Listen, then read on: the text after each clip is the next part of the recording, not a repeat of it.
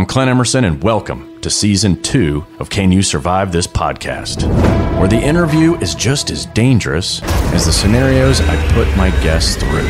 From hostage situations to natural disasters, carjackings, active shooters, and more, if you're looking for the skills necessary to survive these situations, then this is the show for you.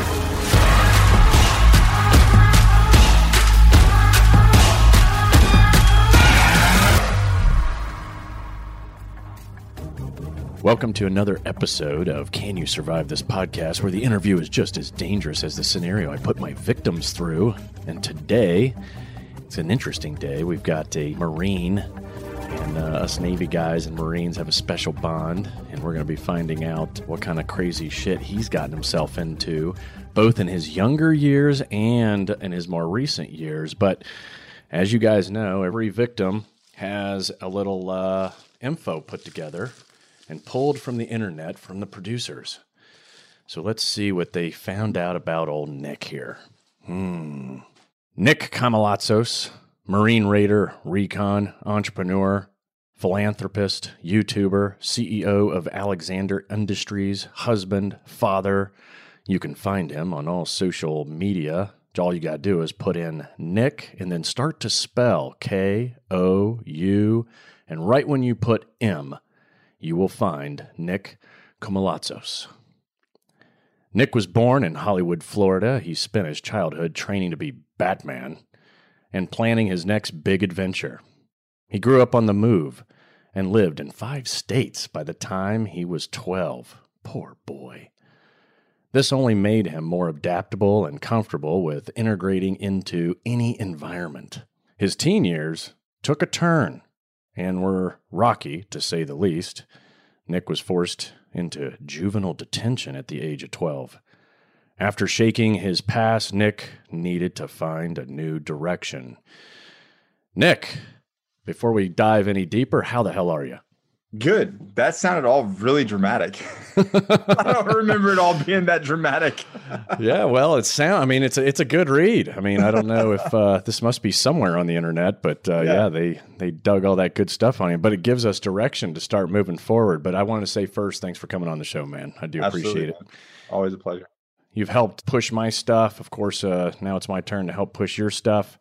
This interview is pretty easy, right? We have a pretty crazy format where I'm probably going to ask you some fucked up questions and good stuff like that and get you talking about things you may not want to talk about. And then we'll roll into some fucked up scenario where all the answers are right. But yeah, I feel like we've done this before. But the only right answer is the answer that's on this piece of paper in front of me. So okay. You're stuck with whatever's on here. All right. We're starting off with being put in a box. Awesome. Yeah, exactly. So where are you at these days? What do you got going on? Oh man, this past year has been absolutely crazy for everyone. Obviously in the entrepreneurial space, it's been crazy as well. So we've really narrowed our focus down. As you remember, I had several different projects and businesses going, and we've really kind of squeezed those down and sold some off, closed a couple, closing my last one now. And then we're going to focus mainly on the 2 businesses that are just kind of crushing it on the internet space. Yeah, which is Johnny Slicks, and then the Agogi. Yeah, the Agogi. How's that? So yeah, we're going to get into that. I want to find out how that's doing. And I know you've had a lot of success stories up on social of people signing up and actually making some serious changes, right? Yeah. Yeah, that is super cool. cool. I think that, this past year has been a big eye opener for people as well in that arena, which we will get into. Yeah. Yeah, cool. So to kick it off, we already kind of hit on that you had a troubling childhood. So let's dig into that a little bit. What's your best or most favorite memorable bad boy story from when you were young and the reason why? Maybe it was the reason why you ended up in juvenile detention. I don't know, but give me the good one. Give me a juicy one. See, none of these are like I'm super proud of. It's like because I know, that's why I'm asking you. Yeah, because now that as a father and as an adult, you look back and be like, you just broke people's and stole people's shit, man. Like that's not cool. when I was younger, looking for that tribe, right? Looking for that group of people that we found in the military, right? That unit. I looked for that, ended up in a gang. And one of the things that we had kind of going on was we were acquiring other people's items from their vehicles or whatnot, then selling them to someone. And that's You know, it was Yeah. essentially a low level organized crime kind of situation. One of the reasons why we got busted, is that what you want to know? Yeah. Yeah. How I got busted. Yeah. How'd you get caught? How'd I get caught? Right. Yeah. A woman was involved, and we had this like rule that I'll call it an op. If you go out on an op, you don't bring any chicks with you. Right. Okay. Yeah. Makes sense to And me. yeah, right. Pretty clear. Don't bring any chicks with you if you go out on an op. Well, this one guy's girlfriend wanted to come, and he was kind of like one of the senior guys in the group, and he was like, "Come on, she can do this or she can do that, and look out and whatever." So we went to this thing, and she came along, and somehow I think it was we got a security tape. We would go to these different stores and buy like certain items. Say like a crowbar, we'd go at one store and just buy a crowbar. Go to the others, go to a Publix and buy latex gloves and some trash bags. And like we would break. So it was kind of smart, right? Yeah, the way that we would break kit. it down. Yeah. Yeah, exactly. Yeah. But it wasn't like you go to the hardware store and you buy lye trash bags. You know what I mean? Like everything that you need for one job, you kind of spread it out. Anyways, so I think they got us on camera. And they got her on camera is the way that I understood it. And then keep in mind, Clint, I'm in middle school. Like I think I'm in the 7th grade, maybe. Nice. You doing this? Yeah. Good old Florida, Panama City Beach, Florida in the 90s. Anyways, so they got us on camera, and they found, they found out a string of break-ins that night, right? Had some kids on camera. So, they're putting the pieces together, and then they come to school. And man, talking about thinking that you're just the Billy Badass of the school, cops walking in and like straight up in the classroom, putting handcuffs on you. No lawyer, no family member, like nothing present, dragging you out of the school in cuffs at 7th grade. You're a minor, right? I'm a minor. You're a minor. Yeah. That had some cool factor though, right? You're cool with everyone. Oh, now you're Mr. Badass, right? Exactly. Allegedly. Anyways, so then, you go into your detention, and then now you're being interrogated. Again, no lawyer, no adult present whatsoever at all. Anyways, snitches get stitches, right? Yeah. So they say. That's what they say anyway. I didn't talk at all. I didn't say anything. I was really just the biggest little tough guy you could find. Apparently everyone else did, especially the girl. Sung like a bird. Wow. Just gave it all up. And because I didn't cooperate, I got hit with that one, which ended up being a felony. And that was it, man. That was felony as a minor, though, right? That doesn't really go anywhere. No, it did. It sucked because when I went to join the military, it was something I had to deal with. And then later on in life, I was actually at special operations, and it was still on my record. I couldn't even buy a handgun. Damn. In my 20s, yeah. Up until 26, I think. Whoa. Yeah. Yeah, it's stupid little stuff. Your frontal lobe isn't even fully developed until you're like 25. I mean, come on. Don't they know by now that we're just a bunch of idiots until we're pretty much who we are at 18 for the rest of our lives, right? So, but I tell you what, this experience and a lot of those experiences during that time served me very well later on in life when I'm going through things like SEER school and, certain other special schools and special operations as well, and I'm talking to another individual and I'm like, oh, I've been here before. This is like talking to the cops. I got this, right. So you're all squared away. Yeah. It served me very well later in life. Desensitized. I can relate to that. I had the same kind of stuff growing up. I was overseas causing trouble like crazy. And, and I think that's where I kind of perfected the whole don't get caught attitude. Yeah. Unfortunately, us guys stayed together. We didn't have any girls in our gang, so we didn't get caught. Smart move. I know exactly what you mean, though, as it relates to later. Like I got to buds or you get to any of the training, and all of a sudden you're like, this isn't as bad as that one time when I was a kid. Right. Yeah, exactly. Yeah. It was definitely more nerve-wracking when you're a child than when you're an adult dealing with crap. What was it that turned it around for you? Was it basically, hey, I got caught, you get put into this detention type scenario, and then you had a moment to think, and that's what fixed it? Or No, I was still pretty hardcore. I went into juvie, and the short amount of time I was there, I ended up getting a juvie tat with some guy with a ink pen and a twisted up plastic fork. So I got Where is some that shit. at? Can you show that to us? No, it faded a long time ago. They would twist up a plastic fork, until it breaks, right? But the plastic's all twisted and sharp, and then use a ballpoint pen, the ink in a ballpoint pen, and then just nice. Scar yourself up and then put the ink in there. My mom came and visited me and saw it, and holy shit, man, she lost. All the women, all the other mothers in the room are like, "You get him, honey, you tear him up." But no, it wasn't then. This is when it really hit me. I think it was the second or third time that I got arrested. Juvie was full for in processing, and I don't remember all of the legal details, but they had to in process me at Bay County Jail, where the grown men were. Oh, geez, yeah. And that's when it hit me that like, this is not a scenario that I want to be a part of at 12 years old. Yeah, that's crazy. That definitely wouldn't fly these days, right? A 12-year-old. Oh my God, could you imagine? I mean, it's a different world in the 90s, right? Yeah. In the early 90s. Yeah. So jailhouse tats at 12, and then rolling over into the big boy jail. So did anybody try and mess with your butt or anything? No. Oh, okay, that's good. That I'll admit to anyway. No, it was you secretly. It was more of the in processing portion, working through that, and I don't know exactly the reasons why. What I had heard was they were full at boot camp. I think it's called whatever, not juvie. There's juvie, but then there's also like the boot camp version of juvie. Oh yeah, the labor side. Yeah, so that was that. It's like they have drill instructors there, right? So that was full. So they had to process me there and hold me there for a while. And I was like, yeah, I think this is not the direction that I want to go with my life. Yeah, that's a wake-up call for sure, man. Well, let's kind of roll in. So fast forward, you end up in the Marines, right?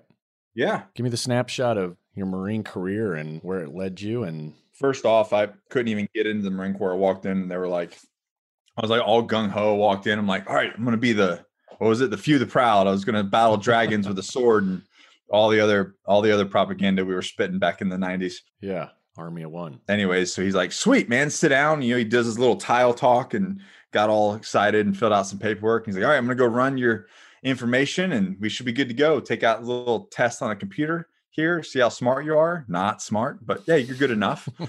And then came back. He laughed. He was like, there's nothing we can do with you. You're a convicted felon. Man. Two felons. And basically they right there and there, he said, you're never going to be able to join the Marine Corps.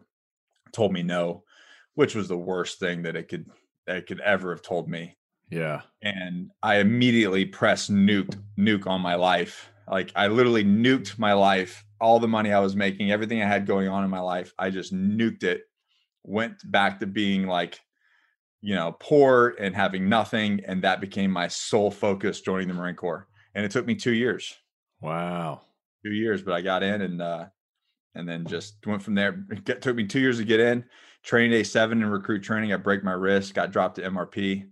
So I did 5.5 months in recruit training. Yeah. And then ended up graduating, number 1 in the company, and then got awarded the illustrious MOS of administrative clerk. So battle ready. Battle hardened administrative clerk. So after all this gritting and triumph over adversity, that was the wonderful MOS that I gave, which the Master Sergeant said was the best MOS in the Marine Corps, according to him. Yeah. I didn't know if you knew that or not. Huh, no, didn't know that. But is there any reason behind that he gave, or? No, he just, I said, "Aye, sir," and walked on, signed the paper and walked on out. But that didn't last long. When I showed up to my unit, it was very quickly realized that was not the place for me. And luckily I had some good staff NCOs that took me under their wing and knew that this kid's going to self-destruct if he doesn't have a proper outlet to go. So I did some training stuff and some individual augment stuff to Turkey, and actually helped some of the special forces guys get into Iraq during right before the invasion, into northern Iraq, which was pretty cool to see. And then came back and got the opportunity to go to Force Recon. And that's, right about my 3-year mark. So that's That's when that all started. Yeah. So you got That into was before force. MARSOC. Yeah, MARSOC, right? So you had some identity crises. I remember watching that happen. You guys never wanted to be part of SOCOM. Then one day somebody got smart and said, we need to be part of SOCOM. So that created MARSOC. And you were kind of there from all that, right? Yep. Then there was a little bit of, it was kind of you had some older guys that thought that we should be part of SOCOM in a certain way. And then some of us younger guys thought, well, no, that's not exactly how it's all done. There's other ways you don't always have to be the hammer. Sometimes you can be a scalpel. So there was within Force Recon, there was this kind of polarizing ideas of what it should look like. Yeah. Going into SOCOM. And I think that's where a little bit of the internal headache, nobody obviously knows about that except guys like, you're us. in it. Yeah. When you're in it. But there was for a little bit of time, some polarizing ideas of what that looked like, but it got flushed out, and guys are heading in a very singular direction now and have been for some time now. Yeah. No, it seems, they kind of ebbed and flowed there for a little bit and then got squared away. And so the time in, you got to do how many deployments? Full long deployments. I mean, Marine Corps deployments, not Navy SEAL deployments, but well, if you're in the regular teams, it's 6 months, but sometimes eight. Yeah. But you get the Hollywood. 6 months is a nice break from the family. Sure. Yeah. No, I did a total of 5 long deployments. Out of 12 years in the service, I was actually gone for 6. Away from 6. Yeah. Did little things, here and there, obviously, that accompanied for the other time that I was gone. But most of my deployments were 7 to 10 months. Yeah. Over a period of time. And that was Iraq, Afghanistan, Turkey, and then did a fun thing all over Southeast Asia. Yeah. Sticking with the theme here, once you're in special operations and now you're kind of operating, any good story that stands out where, you kind of felt like, man, I don't know if this is going to work out for all of us. This might be a bad day. I call it the day we were supposed to die. And one of these days, maybe, I think we've talked about it in off camera, but I think that it would be a great kind of apocalypse now, quote unquote, based on a true story. Yeah. But the day we were supposed to die it was the day that we rode motorcycles through what we called the hot gates in northern Afghanistan. My last deployment, I was on a team that was doing the village stability operations. Yeah. And, working with locals to basically create their own security force to manage their own AO. We kind of went back to what some of your brethren and special forces did and early on in Afghanistan, like the whole 12 Strong movie, kind of working with the locals to fight, a regime. So that's what we were doing. We had a 300 something man, little surrogate force and a few, Marine Raiders.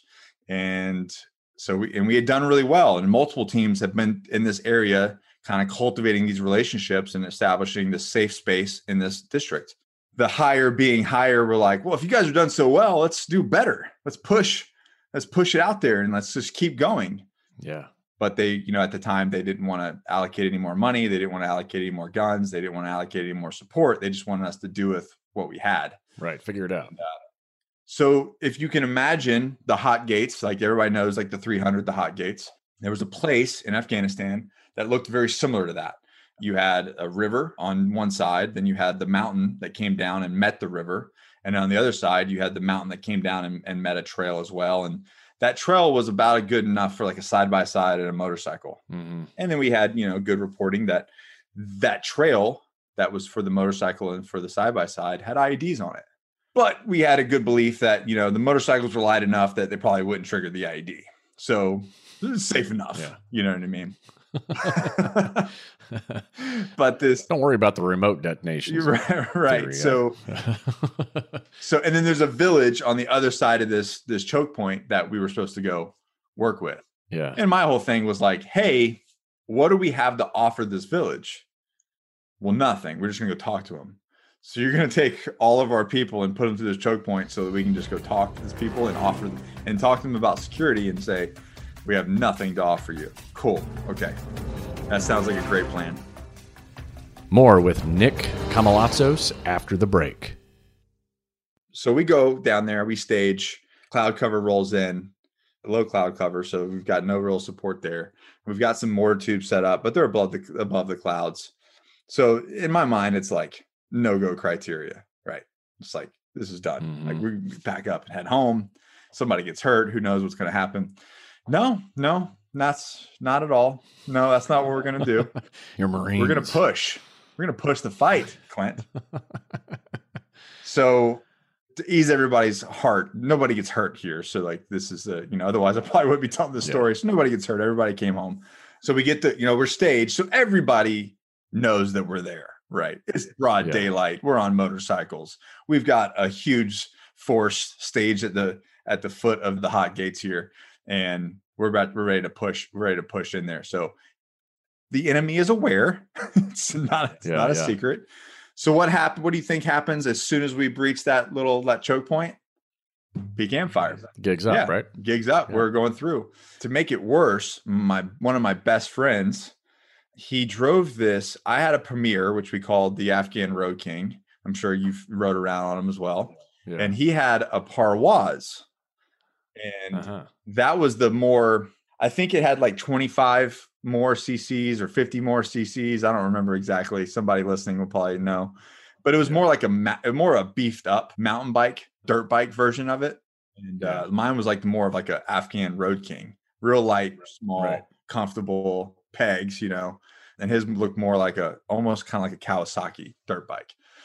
But the thing was a complete piece of shit, man. Like shit was falling off of it. It was constantly having problems. I told him to ditch it. He was like, no, it's got skulls and it looks cool and it's blacked out and all this kind of stuff. I'm like, but it's a problem. Yeah. So what happens when we breach the hot gates? His battery falls out of its housing and is dragging through the dirt of this small little path where you have a mountain on one side and you have the river on the other side, and we're getting shot at where there's supposed to be IEDs in the dirt, and it's just dragging behind him by the negative cable. So of course, I love it. I stop, pull my gun up, I'm returning fire a little bit. He stops, grabs the battery, puts this battery in his lap. Thank God the bike's still running. And he puts it in his lap, and we haul ass to the first house, and we clear the first house, and we keep shooting and everything. And that's our entry into the hot gates. And matter of fact, he had a scar. It was the guy I talked about on another podcast. He had a scar. I was shooting M110 SAS suppressed. He was shooting a scar, and he was like, if I'm right here, he was like a foot to my left. And I remember shooting across this river, and I stop and I look at him, and I'm like, I don't know, can we cuss on this? Is you're on here? Oh yeah, yeah, sure. I look at him and I'm like, get the fuck away from me. Dumping all his brass on you. Yeah. I mean, that thing is, if you've ever had a scar heavy shoot next to you unsuppressed, it is so freaking loud. And I'm over here with no ear pro with an M110 SAS suppressed, and it's like nothing, right? Yeah. And anyways, he just laughs and kind of goes down. But there's a lot more to that. But that was probably out of all the stupid things that I've done, that was probably one of the hairiest ones that we've done, and live to tell about it. So, yeah, no, that's good. I like the hot gate scenario. People should know 300, but if you don't, it's Spartans. They basically leverage that strategy of you can take on thousands if you just force the thousands to come through a funnel. Right. Now you're evening the force, right? So, and I think I said that's a great tactic. When we were there. I was like, I think this is in every basic private first class tactical manual of a no-no. It's the first thing, right? Avoid a choke point. I think that we got taught that somewhere 15 years ago, but whatever. Yeah. The question is are we the Spartans, or are we the 1,000 idiots that are about to go through this thing? Exactly. Yeah.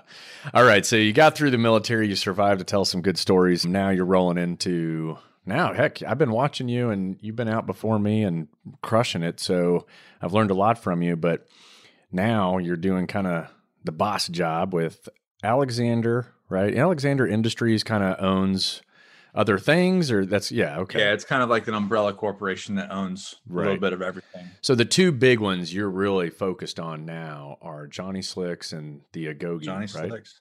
Yeah. Yeah. That's so probably tell us, why you smell good right now, isn't it? It is. I mean, I am a Johnny Slicks fan, without a doubt. One of y'all's first. Yeah. I'm proud to say I'm one of your first. Yep. Give us the lowdown on that, and especially make sure you plug the Forbes piece that came up last year. Yeah. So great opportunity. Johnny reached out to me, I think, I don't know, 17, 18 times on Instagram. And I was like heavy into my media and YouTube thing, life it already. I'd had several businesses already, and we were cooking along. And he's like, "Hey man, I got this pomade and beard oil. You got to try it." And I'm like, "Sure, bud." Right. So you blew Finally, him off. after about I blew him off. So after about 6 months, and he happened to be local. He's a young guy, got out of the Marine Corps. And there's a great story on YouTube. It's got like, I don't know, like 15 million views and something about the origin of Johnny Slicks. I tried it. He finally got a hold of me. I tried it on camera. It was during the old 90-day vlog back, and I think it was 18. Oh yeah. Tried it and told my wife, I said, "This is $1 million product." And he had no website. He likes to joke now. He's like, I was a no infrastructure. I didn't have any infrastructure. I was a no infrastructure. I sat down with him, said, what's your website? What's this? And he had nothing. He just was focused on the product, and that was it. And so I said, "Well, how are you getting this to people?" He's like, "Well, they messaged me on Instagram.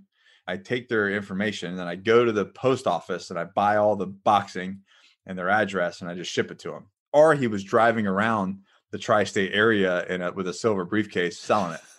5 hair pomades at a time. Yeah. So I was like, at a Fight Club. Yeah. I was like, I think I can help with this situation. And I knew that it was $1 million product. To fast forward, we partnered and we've grown it to a 7-figure company within 2 years. So we're in our 4th year now. And it's absolutely just, we're crushing the market. And what's unique about it is it really is an organic product. And you've done some interviews with it as well. Mm-hmm. And people say all natural. That's a big, formaldehyde is all natural hide, asbestos is all natural, but you don't want to put it on you. Yeah. It truly is an organic product that will leave you healthy and smelling good. And that's the biggest thing, is the stuff just smells amazing. And he's a wizard in the kitchen. Yeah, no, and I think that's the key, is like there's a lot of stuff out there for women that smells great, but there's very little for guys. And guys sometimes, you may not want to admit it, but they want it, right? They want to have, and I know the fragrances you guys have been pumping out. I love them. And they don't smell like a chick, right? It's like, no, it smells that men like, and women, when they smell, we have, last I checked, we have 7 confirmed pregnancies based off of men wearing Johnny Slicks. Like, that's a real thing. We joke about it. So good. Yeah. We have like women that hit us up with sonograms going, "Hey, a man was wearing Johnny Slicks. Something happened. Next thing you know, I've got a baby inside me." That's happened 7 different times. That's the best part of the story, really. Yeah. And we started with 3 products, and now we've expanded to shampoos, body washes, conditioner. Yeah. The shave soap is amazing. I'm sure we've sent some of that to you, but yeah. Yeah. I use all of it, beginning and end. The best part is what the stuff can do for you, maybe in a pinch, right? Yeah. The pomade, for example. Let's go through. There's like what, 4, 5 things, right? Let's go over those. First one, you can use pomade to lube up your weapon, correct? Yeah, you can. And we're not talking about the one down south, but it works down there as well. Yes. Yeah, I haven't personally tried it yet, but I remember the cinnamon one. You guys were like, don't use the cinnamon for sex. No, you can use it for your gun, just not your personal gun. Unless you want right? Unless you want some extra tingle. If you're into that sort of extra tingle world, then try it out. But we don't recommend it, neither do our lawyers, and we won't be held liable for any sort of situation that handles there.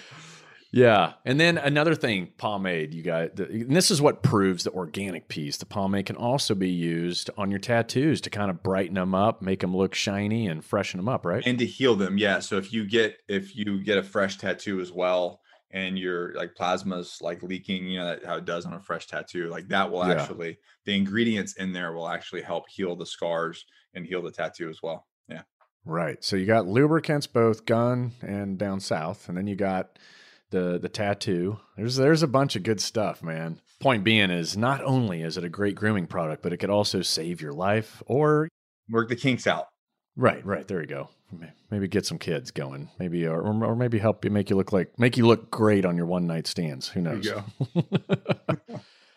Yeah, good stuff. Now, agoge. your app. This is all fitness, nutrition, coaching based, right? Yeah. Over the years with working with people, especially, I mean, it hasn't really changed, but I think men get wrapped up in the axle of their own life and their requirements, and they let themselves kind of go, right? And they want to get back. They have this desire to get back to this like warrior mentality of who they are. So as we've gone through, working with other people, we kind of identified these 4 pillars of a way to like what a man should focus on and how they can be the very best version of themselves. And you know this for yourself, men operate better. We just operate better in life when we're physically fit, healthy, strong, and lean. Yeah. We just do. Our brains work better. There's a dopamine release there. Our testosterone is more efficient. There's a lot chemically going on with a man when he is eating right, exercising, and a low body fat and some lean muscle on him. There's just across the board, he just has more energy, better relationship with his significant other, like more energy to deal with his kid, to play with his kids. There's just, is the better version of himself than the guy that's 40 pounds overweight. He's tired, he's lethargic, stressed out, anxiety, depression, all this kind of stuff. Yeah. So that's the first one, right? Like to get a guy healthy, fit, and lean. So that's the first pillar. So, and I'm sure you've heard this, the second one being this, like the whole motivation thing. Well, I'm just not motivated. Well, fucking newsflash. No one is. Right. No one is motivated. That is absolutely, it's not the way it works. I'm not motivated to go drag my ass into the gym and get my ass kicked for an hour and a half every day. Like that's just, I'm not. Some days I am. Some days like hell yeah, I want to do this. Most days I'm just like, what a drag. I don't really want to invest the time in this, or I don't feel like it. But you don't go to the Olympics by only training when you're motivated. You know what I mean? You don't join special operations by only training when you're motivated. It's something that's part of your lifestyle. It's part of your thing. So it requires discipline, not motivation. Yeah, and I agree completely, man. And that's what people need to realize is like, I every day I get 10 messages about like, well, I'm just not motivated. Who gives a shit if you are? You know what I mean? Like that means jack and shit. So we work with individuals to create a routine that serves them, their wife, their significant other, their kids, their job, and their own routine that they just follow. You wake up, you get shit done. Regardless of how you're you're not a woman. So like it doesn't matter how you feel. Right. I don't really care how you feel, but you have to get the shit done. So we do with that. And then it goes into the whole belief system of men. We all have it, right? We all have traumas. We all have things that have happened in our life that have affected us in the way we see things, the way we react to things. Parents as a kid, a tragedy as a kid, something that's happened, prior divorces. There's always something in our life that triggers us to react a certain way. And then unfortunately with that, it goes with the belief system, right? Like you ever heard of the elephant and the stick, elephant and rope and the stick? So you take this baby elephant, tie a rope around its neck, and then put a stake in the ground. That baby elephant doesn't go anywhere. Well, they keep doing this to this elephant its entire life. And it believes at a full-grown elephant that it's tied to this stick. Right. And a lot of times with men, based off prior history, they feel like they're the big elephant and they're tied down. They can only make so much money. They can only have this body. Like I'm a bigger guy. I've always been a bigger guy. So this is where I'm going to sit for the rest of my life. So they're rooted in this belief factor. What they don't realize is there's a fucking warrior inside, and all they have to do is break just move away from the stake, and it just comes right out of the ground, and they can tear the whole circus apart if they wanted to. But it's a belief system. And then it really comes down to the why behind it all. And as a man ages, it really comes down to their tribe, right? As you get older, the more you realize that it's less about you and more about your daughter, your son, your wife, who your tribe around you. And that might be your military tribe, your law enforcement tribe, your at home tribe, whatever it may be. But as men, we are the professors, we're the protectors, the providers, the teachers. We are the father figures, not a dad bod. Right. And that's really what the Agoge is about, is that getting men back to that. Yeah. I love it, man. And you're right. That motivation thing, you know what I find myself? It's actually kind of funny. I'll get up in the morning, And I have a choice, right? I can put on my workout clothes, or I can go ahead and just put on the clothes I'm going to wear all day to work, right? Yep. And it's a struggle sometimes. Like, I don't really feel like doing the workout clothes thing. Maybe I'll just put on my Patagonia stuff. It's comfy. It goes so well easy with, too. It's right there. Yeah, and I can get Right my there. Just coffee, slide and it it's on. warm. Yeah. I can snuggle with my clothing and my coffee, watch Yeah. the news. And then I have to literally talk out loud to myself, right? Like, no, Clint, put your fucking workout clothes on and go get this done. Just do it. Just get it over with, because you know when you get done with it, you'll have a better day, a more productive day. Yep. And I talk out loud so much to the point my daughter is upstairs, and every now and then she'll yell out, "Dad, you're doing it again." And I'm like, "Doing what?" She's like, "You're talking to yourself." I'm like, "I know I am. I'm trying to talk myself into shit. Just leave me alone for a second. I have to work this out. Give me a second. Yes, Clint is dealing with Clint right now. Yeah. And I think that's really the takeaway is sometimes, guys, you just gotta deal with yourself and yell it out. Right. Yeah. More with reformed juvenile delinquent Nick Koumalatsos after this. And speaking of bad boys, check out our archives to hear from the baddest man in the AEW, professional wrestling superstar Chris Jericho, to see if he can survive an F5 hurricane. So the Agoge app, now this is an app. This is a full functioning app you can download and kind of just... Yeah. So you hit our website first and look at the plan overall. There's a form you fill out, and then one of our people contact you, and then we kind of go from there. Yeah. Yeah. That's awesome. That's a good stuff. I like the whole philosophy behind it. And, maybe, for listeners too, what is, I know what the Agoge is, but you got to give a, that's awesome. Yeah. So what the Agoge is it was basically the Spartan training camp that made Spartan citizens. That's right. So if you couldn't figure out by my name, I'm Greek. Part of my family is from the Peloponnese area. So very rooted in that history. Anyways, so they would take these kids at a very young age, and it's funny, the movie was really dramatic. He was like pulling away from his mother's arms, but there's symbolism in that, right? Yeah. That you're going from a boy who's being like on the tit with their mother to being ripped away from that and then thrown into manhood. Right. Right. And that's what that was, is they would stay in these training camps for pretty much their entire, from 7, 8, 9 years old till they were finished, and they became, they passed the challenge and they became a man. There's a lot of different programs out there and a lot of different cultures that had similar tests for young men. And it wasn't turning 18. It wasn't turning an age. It was a test, a rite of passage that they had to go through to become a Spartan warrior, a Spartan citizen. And that's what the Agoge was.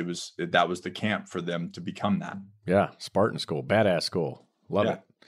Yeah, I think it's great. I think it's without a doubt good symbolism for anyone who wants to, all right, time to test myself, take it to the next level. Yeah. And especially, you hit it on the head, man. I'm 47, and it takes more and more effort to put out the effort, right? I mean, it's just it's just the way it is. Switching gears a little bit, are you ready for your challenge? Are you ready for your survival scenario? Yes. Yeah? Okay. How many people have survived? What's the odds here? Well... everybody dies. It kind of just depends, because we could get off on a tangent here, and you're either going to win or you're going to lose, but it's okay. The goal here is everybody listening will learn something. Hopefully all good stuff. All right. So most of these scenarios, obviously, we would never want anyone to be in, but the skills everyone should know and hopefully never have to use. Let me paint the picture for you and we'll get started. Okay. So do it. Here we go. There's a world-famous pop singer in your town. She had a concert on Saturday and Sunday. She requires executive protection detail. However, you're smart, and you said, hell no, I don't want to deal with your shit, lady. Late Sunday night, you're at the office because you're a good boss. You came in early, you stay late, everybody's already at home, and you're there alone, right? You're finishing up work at the office, and you lock up the place, and you're headed towards your vehicle, okay? Suddenly, a 15-passenger van screeches to a halt, blocking your vehicle. 3 men hop out, one with a gun pointed at you. They say, "Where's the singer, Nick?" You have a puzzled look on your face. Like, what do you mean, the singer? So, do you, A, stand and try to negotiate with these fellows, or B, assume a nonviolent posture, hands in the air, and try to de-escalate the situation with the use of body language and maybe some soft, kind words? A or B? B. Hands up. Yeah. Non-threatener. That's the Trojan horse, right? Yep. That's the Trojan horse. So, yeah, assuming a nonviolent posture, get your hands up and ready so that you can strike, you can draw. The key to any nonviolent posture is making sure it's something you actually train, right? You can have your hands in your pockets and still be just as quick drawing a knife or a gun, but you have to train with your hands in your pockets to draw the knife, draw the gun. Exactly. But the most common one is the negotiation stance, hands up, hey, I don't want any trouble, and that is a solid answer. Good job. With your hands up, you tell them, hey, you're not working for the pop star, so you don't know where the hell she is. Frustrated, they corral you at gunpoint into the back of the van. You sit in the back with a few rows of empty seats in front of you. There's one guy driving, one sitting shotgun, and then the third guy is 2 rows in front of you, and he's got the gun. Kind of like a Pulp Fiction moment, you know what I mean? Mm-hmm. You're thinking about a way to get out of this when you notice the driver is swerving and not paying attention. As the vehicle rounds a corner, you realize he's going to crash. This is going to suck. All right, do you, A, lay on the floor of the vehicle and brace for impact? Or B, brace for impact by placing your head against the seat in front of you, legs at a 90-degree angle, and your hands over your head? B. B, yes. Might be obvious to some, but you never know. Some people think laying down on an elevator, if it was falling, somehow you're going to survive it, or if you jump up just before it hits the ground, you're going to win. But yeah, same thing applies here, right? Laying down doesn't do anything. You got to basically put your body into an impact position, no different than if the little cards on the airplane, trick you into like you're going to survive that anyway. But they have you believe if you put your head between your legs, you're going to somehow survive. But with a vehicle, you might actually pull it off. It takes thousands of bolts to assemble a vehicle and one bad guy to scatter them all over the road, right? So it's kind of like the point of that piece. By bracing yourself, you're in better shape and less disoriented than the bad guys, right? So now you're putting yourself in a position of actually an advantage because the odds are they're not going to come out of it okay. The 2 in the front seats are still in their front seats, but the third guy with the gun is missing when everyone comes to. Next, do you, A, hop out of the back of the van, look for a discreet place to hide and assess the situation, or B, get up to the front of the van and try to commandeer the vehicle? Go back to the beginning of that. All right. So gun guy's missing. So you realize the driver is swerving. He's not paying attention. The vehicle rounds a corner. You're going to crash. Yes. So are you going to, A, hop out of the van, look for a discreet place to hide and assess the situation, or are you going to get up to the front of the van and try and commandeer the vehicle? Yeah. It's a high center of gravity vehicle. There's a turn ahead. Hint, hint. I know. I'm going to bail. Right. Yeah, I'm going to bail. Okay. Yeah, you're going to hop out of the back of the van and look for a discreet place to hide and assess the situation, right? Yeah. Is it? Final? Final. Okay.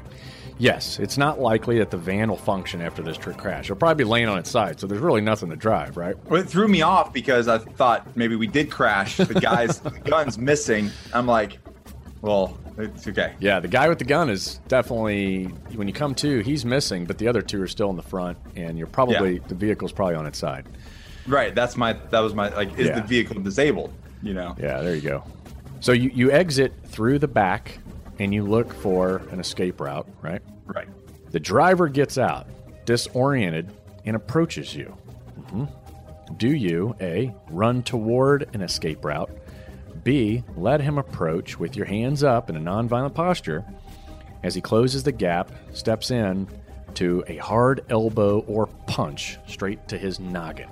Run or knock him out? That's really the choices. Because I don't know the terrain, I don't know where I'm going from. I'm not turning my back, so I'm nonviolent posture. He's catching an elbow. There you go. I like it.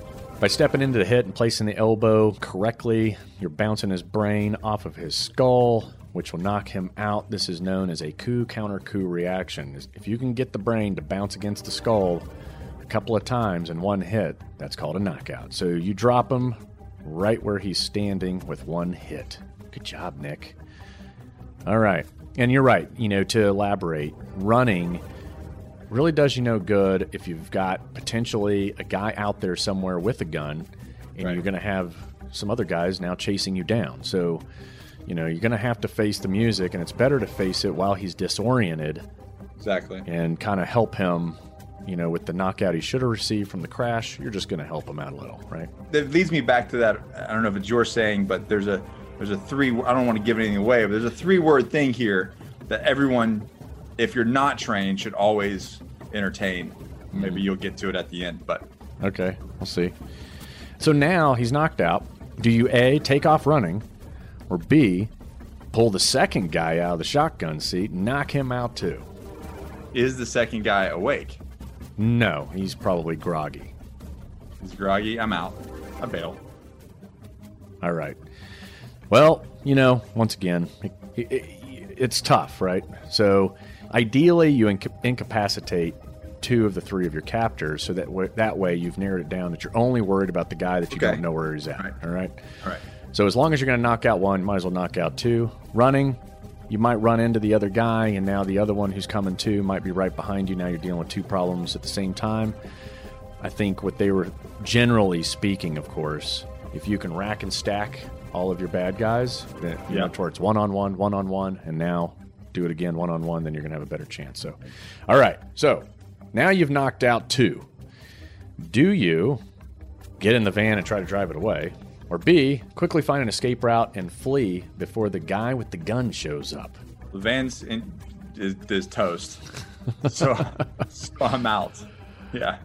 Yeah, the van can't magically fix itself. So this one, the van's probably not going to work, but suddenly the third guy shows up anyway, right? Okay. Here we so go. Even if you were thinking about taking the van and it was functioning, you're back to now dealing with number 3, whether you like it or not. So one of the 2 you knocked out comes to try and duct tape you while you're at gunpoint. Okay, so you got zombies. They've popped back up. This is escalated. Got it. Yeah, they get you back in the van, right? And somehow it's running. I mean, I know. It's like a Michael Bay movie. Yeah. The bullets never end. They question you about the pop star. Their plans was to kidnap her bodyguard, and have you deliver the pop star to them for the ransom, right? So their goal was to, hey, the vulnerable piece might be the bodyguard. We're going to grab him, and then he'll grab her, and then we got, the whole enchilada, right? They have no use for you now because you don't know anything. They decide, hey, we got to get rid of this guy. Okay, he knows too much. So now you're still duct taped, and now you find yourself waking up out on a boat to disappear you, right? To Hillary Clinton you. Yeah. All right, so your bad scene of Dexter. You get there you go. Yeah. So you wake up and it's rough waters. You're on a boat. You're duct taped, and you're like, "What the hell just happened? How did I end up here?" So, do you A, get up and shoulder check these guys off the boat, or B, attempt to defeat the duct tape restraints before defeating your captors? I'm going to get out of duct tape first, Clint. All right, yeah. Defeating the restraints before engaging the enemy will give you a better chance of survival.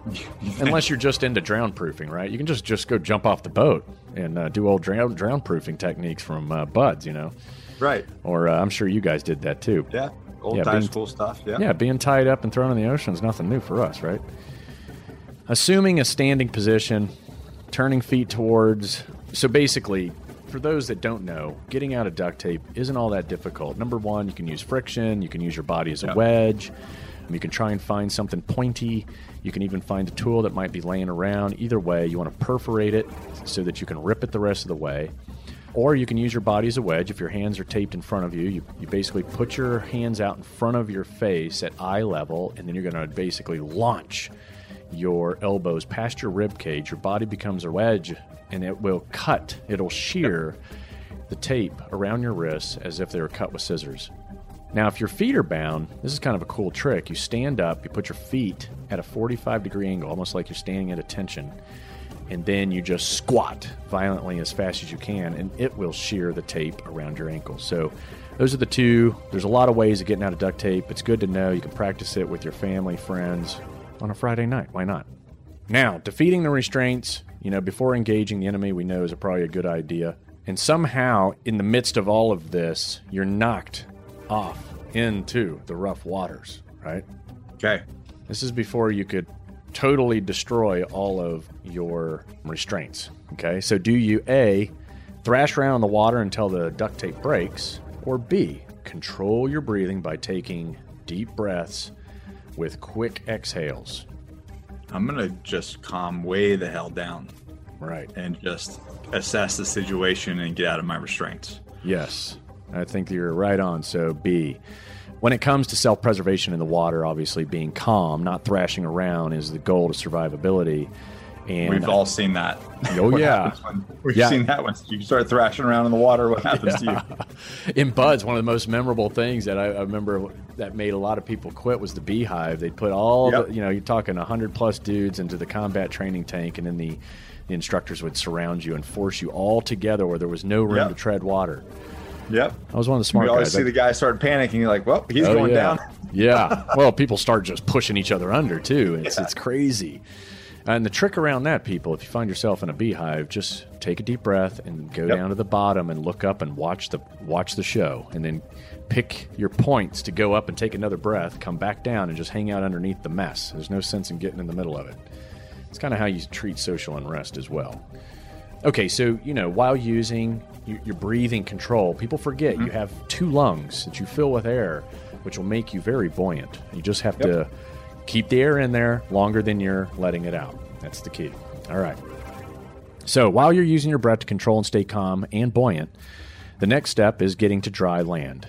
Do you, A, use the back legs and feet to power kick swim to land, right? So do you lay over on your back and start turtle backing? Or B, while using back kicking swim motion, rotate onto your back to get your head above water to take a deep breath and continue swimming forward. So are you going to basically try to swim normal, or are you going to still leverage your lungs, those 2 big bags of air, to keep you up and mobile? No, I'm going to do the survival safety swim, because depends on currents and what the wave, you're going to get really exhausted. So you need to be able to push motion, maintain buoyancy, and maintaining your energy expenditure too. Right. So A was basically standard, kind of try and swim it using your legs, B is, get on your back, fill up your lungs, and then if your legs were still taped together, you could dolphin kind of kick your way, towards the lights. Then choppy waters, full body rotation to help give your head clearance above water to take a breath is ideal. Okay, so now you reach land. Last question. Do you A, rest for a moment on shore, compose yourself after a difficult swim, or B, go ahead and destroy the duct tape restraints and find those motherfuckers?